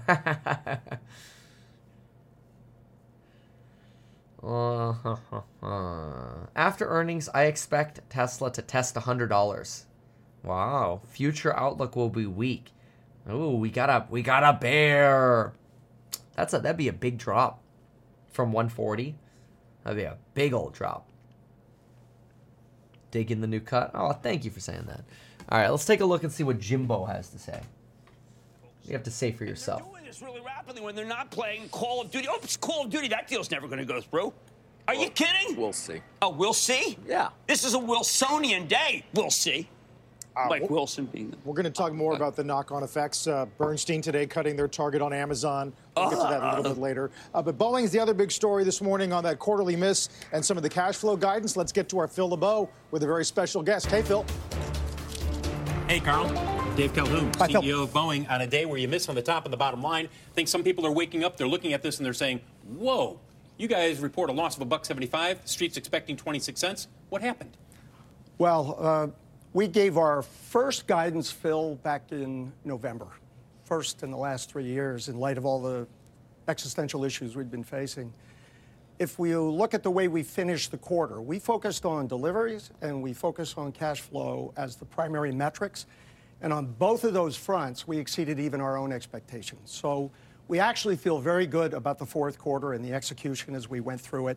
On the revenue side, we were within a hair of whatever the ultimate consensus was, but we exceeded on deliveries, and on cash flow, we got over $3 billion in the quarter itself, which is pretty remarkable and is a big part of our overall recovery. But the big cost component here, the cost bugaboo, if you will, it's abnormal production charges and reworking these planes that are in inventory, right? Yes. And for us, our margins from an accounting standpoint will be bouncy throughout this year, largely built around the return to service of the inventoried airplanes, both the MAX and the 787.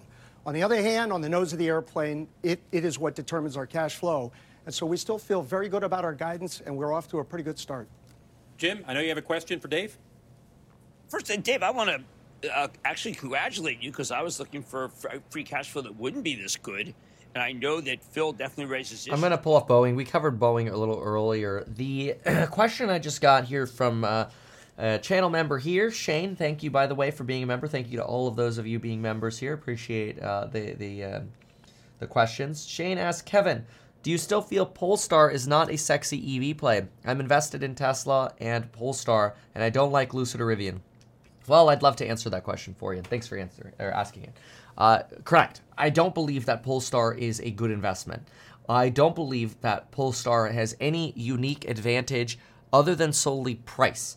You're not getting any kind of self-driving technology. You're not getting a spectacular supercharger network. So I don't believe you're actually creating any kind of real excitement in terms of benefits for using the vehicle other than the price of the vehicle. Now, I also don't believe you are appealing to the best demographic to appeal to for the transition to electric vehicles, which is dudes between 20 to 45, which is exactly what Tesla does. Because dudes between 20 to 45-ish, 25 to 45-ish, get so excited about technology that they tell everyone in the world that they know about the technology that they have, and they show it off. It's like a long pee-pee for them. They love it, okay? It's like a company with a lot of pricing power. They love companies with a lot of pricing power, which also happens to be what Polestar is not. In fact, let's go look at the last earnings release from Polestar, which I happen to pull up.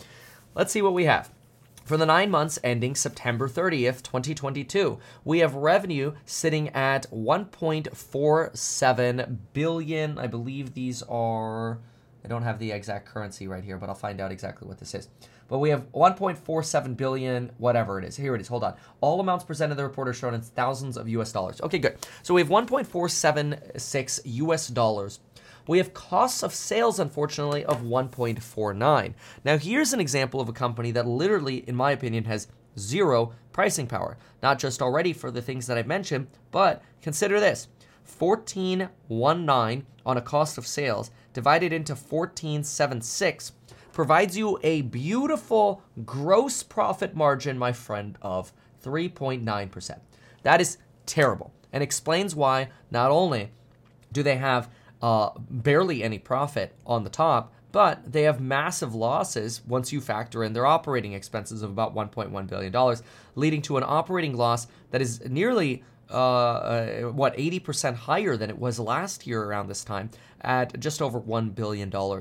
Now, of course, they have some, it looks like finance income here, so we've got some other operations bringing in some income, but on the actual vehicle sales, it's a problem. I have no idea how they pulled off an $890 million finance income and expense net here.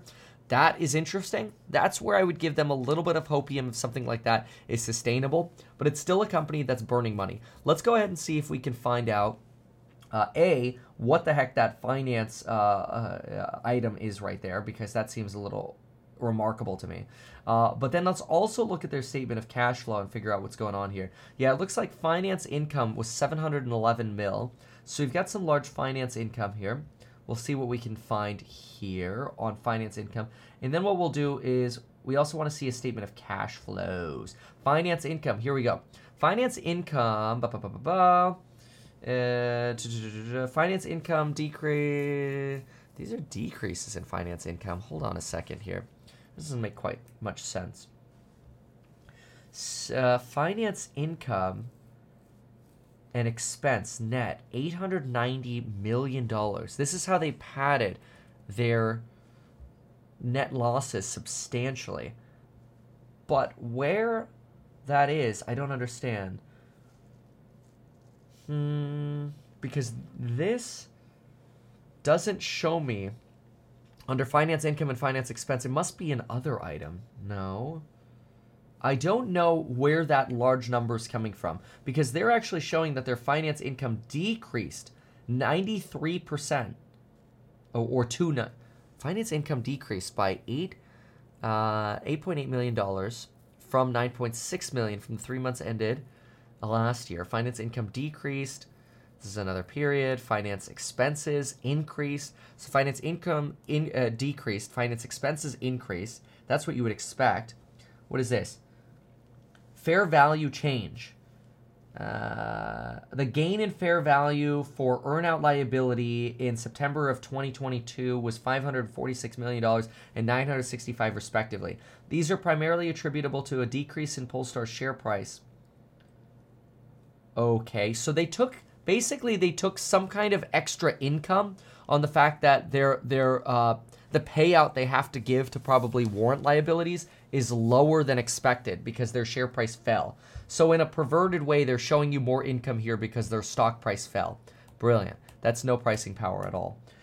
So that would go, that's why we've got this. Yeah, there it is. See, when we break out the earnout rights right here, this is the only reason they were able to prop up their net income, was because of a change of fair value on shares, and they had to spend less money. So their finance income plummeted. No, that's true. Their finance income plummeted 93%, and their finance expenses exploded like 4x because of interest rates. That makes sense. So in other words, the only reason their net income actually looked like it wasn't as bad as it should have been was because their stock price fell. How ironic is that? Oh, our net income wasn't that bad because our stock price plummeted, and now our warrant liability is less. That's ridiculous. Look at their quarterly income over here. Again, revenue, cost of sales, there's virtually no gross profit over here. And this is on the 3-month chart over here. We've got SG&A, which is actually fortunately shrinking, which is good. You've got a shrinking SG&A. That's smart. They're trying to reduce their operating losses, but they're still losing money because they're barely making money on their vehicles. And now let's go ahead and look at their actual cash flow situation. Their cash flow from operating activities in the 9 months ending September 2022 was actually negative $1 billion. That's terrible. And their plant, property, and equipment expenses was actually only $7.4 million. So they're not actually spending a lot of money investing in PPE. I'm not sure if they use contract manufacturing. That could be why. If they're using contract manufacturing, they might not have to invest in their plant, property, and equipment. But if they don't use contract manufacturing and they do it themselves, then why are they not investing in more factories, right? Polestar production at Volvo's. I think they might be contracting production to Volvo, in which case it would make sense that your PPE is not going up here. But that also limits your potential for margin growth because you can't increase margins because you're constantly paying somebody else. So you've got a cash flow here of negative $1 billion. What do you have in terms of a balance sheet over here? Well, on current assets, you're looking at, I'll give them about $1 billion in cash here. We've got no marketable securities. We've got some receivables. We've got inventory. I don't really care about inventory because I consider that as part of cash flow anyway. So I'm going to look at this as $1 billion here of current assets. We've got non-current assets here of goodwill that's worthless. I can't sell goodwill. Plant, property, and equipment nominal, $255 million. That doesn't matter. That doesn't help me pay my debts. It's a depreciable asset. $1 billion is what they have. And we've got current liabilities of, oh my lord, current liabilities of $3 billion. So you've got $3 billion of current liabilities. You've got $1 billion of free cash. And you've got total liabilities of about $3.5 billion. So their long-term liabilities are really just their warrants. They don't have a lot of long-term liabilities, which is good. But the fact that they have $1.1 billion of liabilities to credit institutions due within the next year, and they only have $1 billion of cash, and they're losing $1 billion of cash every 9 months, and they've got trade payables of $817 million, and they have a 3% gross profit margin. This is not a company I would touch with a 10-foot pole. So if you want to ask me why Polestar is not sexy, I'll go through all of it again. But that is my explanation as to why I don't think Polestar is sexy. I'm a fundamentalist at heart. I don't care about what the market does in the short term, but I actually mean it when I say that. That's why I launched an ETF where I place my bets where the fundamentals are juicy. The fundamentals are not juicy at Polestar. I'm sorry.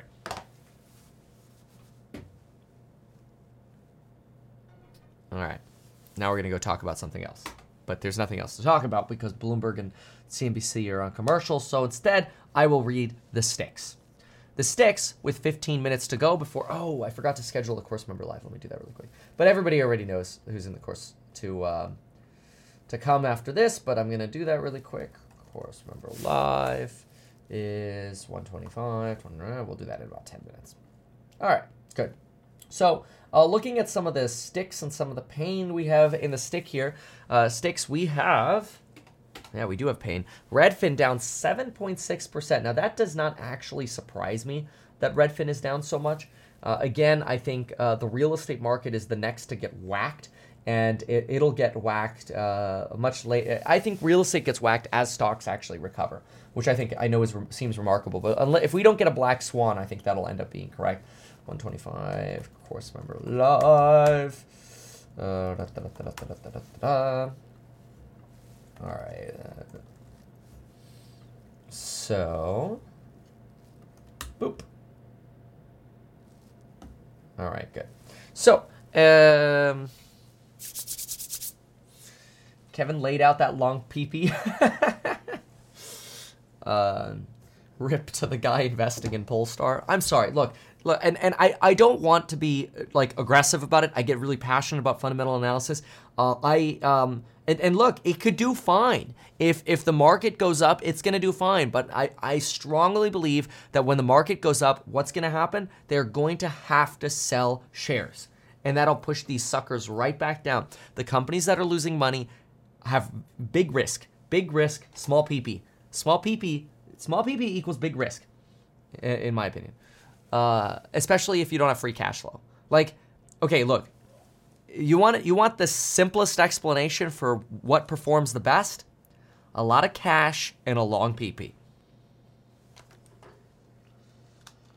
Okay, today we get mortgage applications. Boring stat. Comes out in 40 minutes.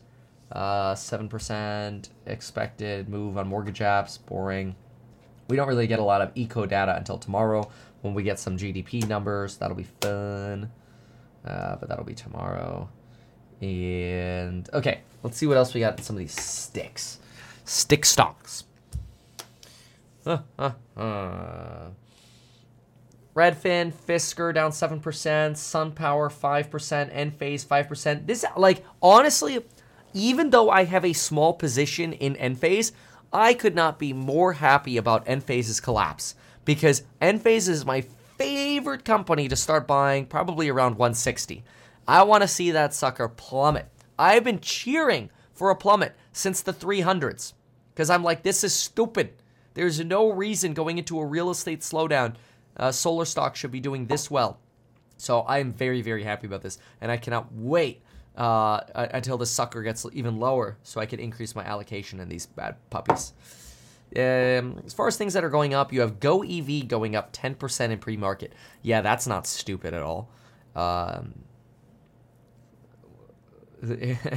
Let's see how much volume it took to move this sucker.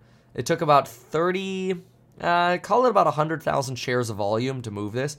Oh, it took a little more because there was zero volume in the pre-market.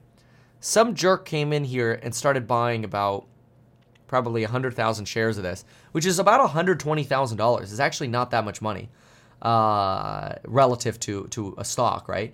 And so it's immediately getting sold off, but it's created enough sort of a push here to move it in pre-market. Why would you spend $100,000 buying something like this in pre-market? Like, why would you do this in pre-market? It makes no logical sense to buy stuff in pre-market unless you're buying like 1 or 2 shares or something. Like, pre-market's a joke. Snowflake down 4.6%. Sunrun 4.5%. Unit. I mean, these Microsoft numbers really smack the crap out of some of these software companies. I wonder how Bill.com's doing. Bill.com is at $100, down 3%. Off of that 348 insanity. I wonder what PE Bill.com is selling for. So it's selling for $105 in pre-market. Let's see what we have here. Bill.com. Yes, Enphase does commercial. Does Bill.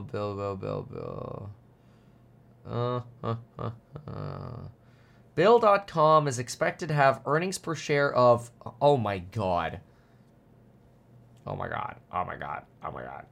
This is stupid. Okay, Bill.com is expected to have earnings of, wait for it, 54 cents in 2023 ending June. That puts you at a 6-month forward PE ratio of 194. EPS expected to grow at about 50% though. That puts you at about a 4 peg. You're paying a 4 peg for software as a service on Bill.com right now. Well, no duh, that sucker's down 3%. That's insane. Why would you do that? That's nutty. Microsoft, Amazon down about 3.5 to 3, about 3.5, 3 1/3 to about 3.5%. Tesla down about 1.78. Nvidia and AMD down about 2.25%. TSM down about 1.7. Embraer pre-market move has relaxed a little bit, roughly flat, probably thanks to Boeing earnings coming in at a little bit of a miss. Boeing sitting at right now negative 2.25%. Joe Manchin to introduce bill to delay EV tax credits per Wall Street Journal.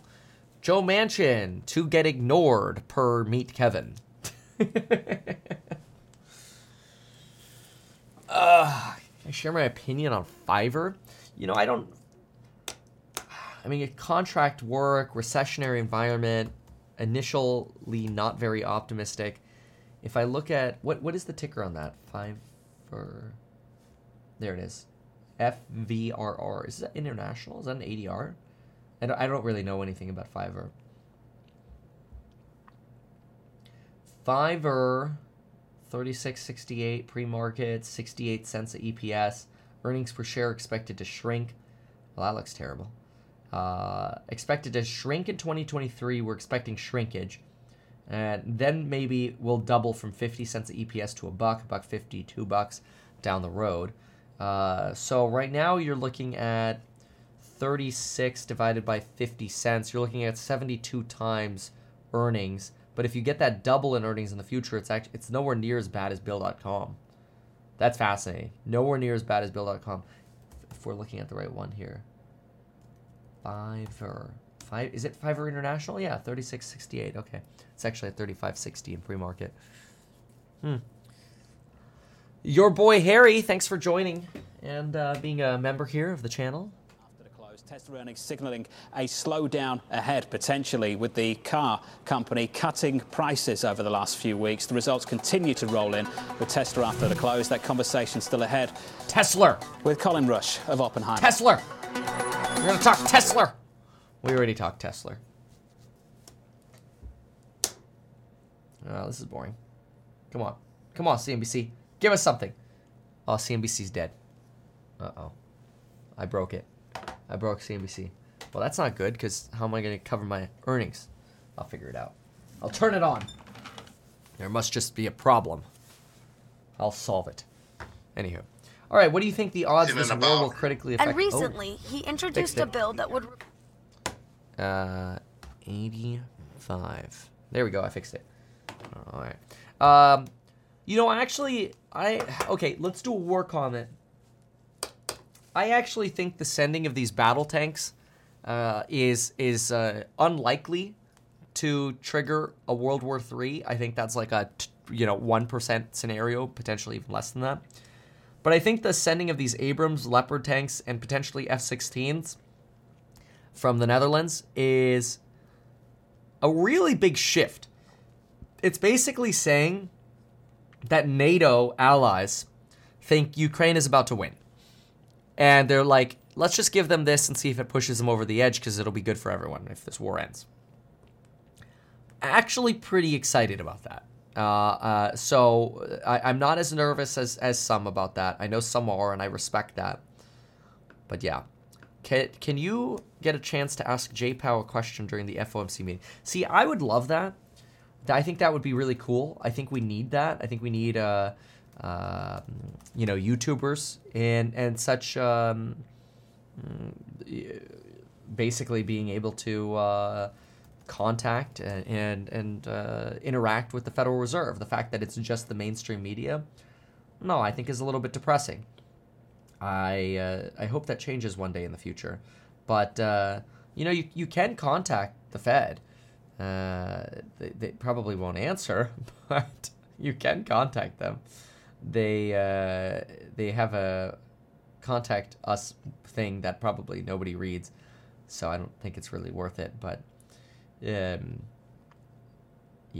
Anyway, let me see if they have a media email. Media inquiries. Ooh, here we go. They just have a phone number. Here, I'll give it to y'all. Hold on. There you go. If somebody is so inclined to contact the media line or leave them a voicemail, I encourage you to ask them to contact Kevin at meetkevin.com for a YouTube, for the biggest Fed fanboy ever, and ask them to please have Jerome Powell contact his son by email at kevin@meetkevin.com.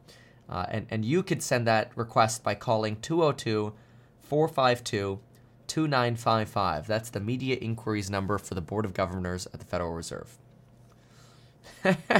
Don't you have J-Pow on speed dial, Kevin? Maybe I already do. That does it for us. We're going to head on over to the course member live stream, catch the opening bell, do some Q&A and fundy analysis together. Thank you so much for being here. Take advantage of that 30% off coupon code. It's the last coupon code we're doing. 3-month price guarantee at minimum. Prices are going up. Join those courses. You get lifetime access to those programs on building your wealth. Join any of them and you get access. We'll see you soon. Thanks so much for being here. We'll see you soon. Goodbye. Good luck.